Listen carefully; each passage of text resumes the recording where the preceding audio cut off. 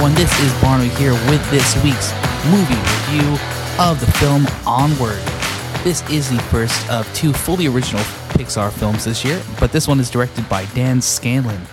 This is his second directorial credit, the other being Monsters University, and it's also starring an all-star cast, as always, with Tom Holland, Chris Pratt, Julia Louis-Dreyfus, and Octavia Spencer. So Onward, it's set in a suburban fantasy world, and the world's kind of lost touch on its magical history, and it's just kind of become completely reliant on modern technology, which kind of sounds familiar. No shots fired. Brothers Ian, played by Tom Holland, and Barley, played by Chris Pratt, and they're the Lightfoot family. Barley, he kind of plays the role of the game master, the super D&D enthusiast, while Ian plays more of a traditional dorky high schooler. So the Elfin brothers, they receive a gift on Ian's 16th birthday of a magical staff. With it, also a spell to bring back their deceased father for 24 hours. Upon finding out that Ian actually has a magical touch, they cast the spell to about 50% success, meaning they brought back just the dorky dad pants and shoes, and that's it.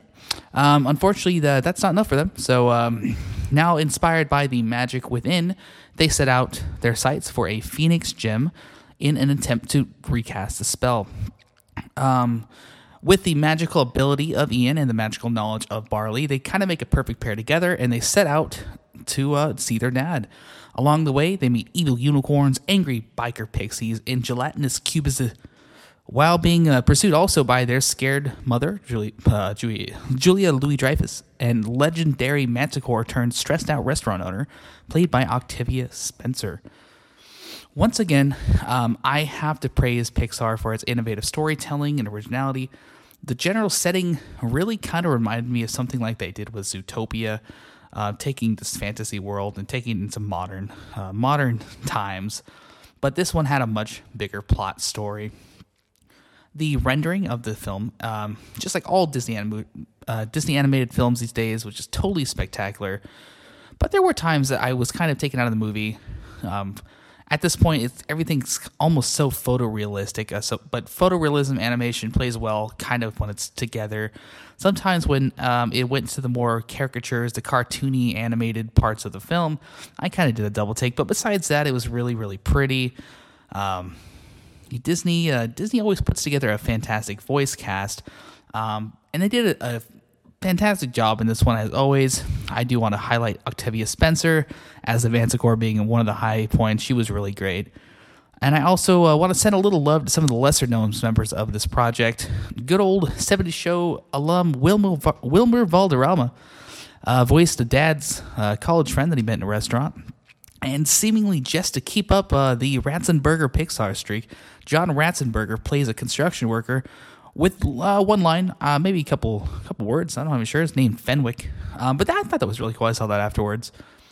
And this movie, it kept my attention the entire time, and I was never bored. As somebody that is decently versed in the D&D and RPG game universe, I felt the movie spoke to me quite a bit.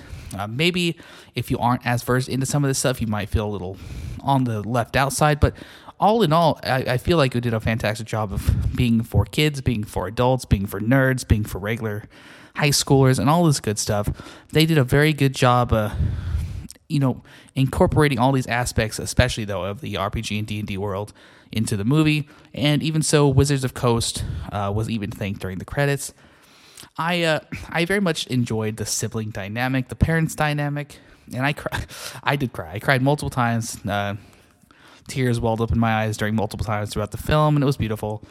I probably wouldn't put this in the top tier of my Pixar films. They made so many good movies over the year. WALL-E, Up, just films like that. I can't put it on that level for me personally, but I did very much enjoy the film. And the ending, the third act of this film was a high point where, in a lot of other films it kind of falls apart, but the third act of this film and the last 30 minutes really had a lot of heart, and it was probably one of my favorite endings to a Pixar film, and I will say it's definitely worth a watch.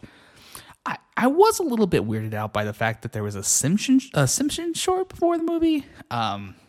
Maybe that's just me, but it certainly seemed like a Disney flex. Just letting everybody know, yeah, we got remember we own Fox now. So Simpsons, here you go.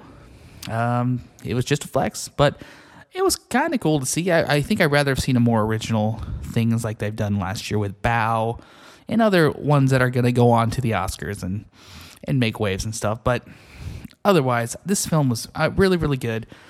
And either way, check it out. Young, old, nerdy, not nerdy, do what you want.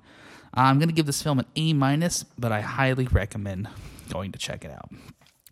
Once again, thank you for tuning into the Aftertaste Movie Reviews, and this was a review of Onward. Check us out on our Twitter and Facebook at Aftertaste Movies. You can find me, Barno, at Twitter on Barno_922. We also have a Patreon if you guys want to help us out. Always, we appreciate the support. Patreon.com/AftertasteMovies. And we have a new episode of TGIA coming out on Friday with our comic book movies bracket in response to the March Madness. It's going to be a good time with Drake Camp. It's going to be good stuff. So check us out there, and we will see you next time.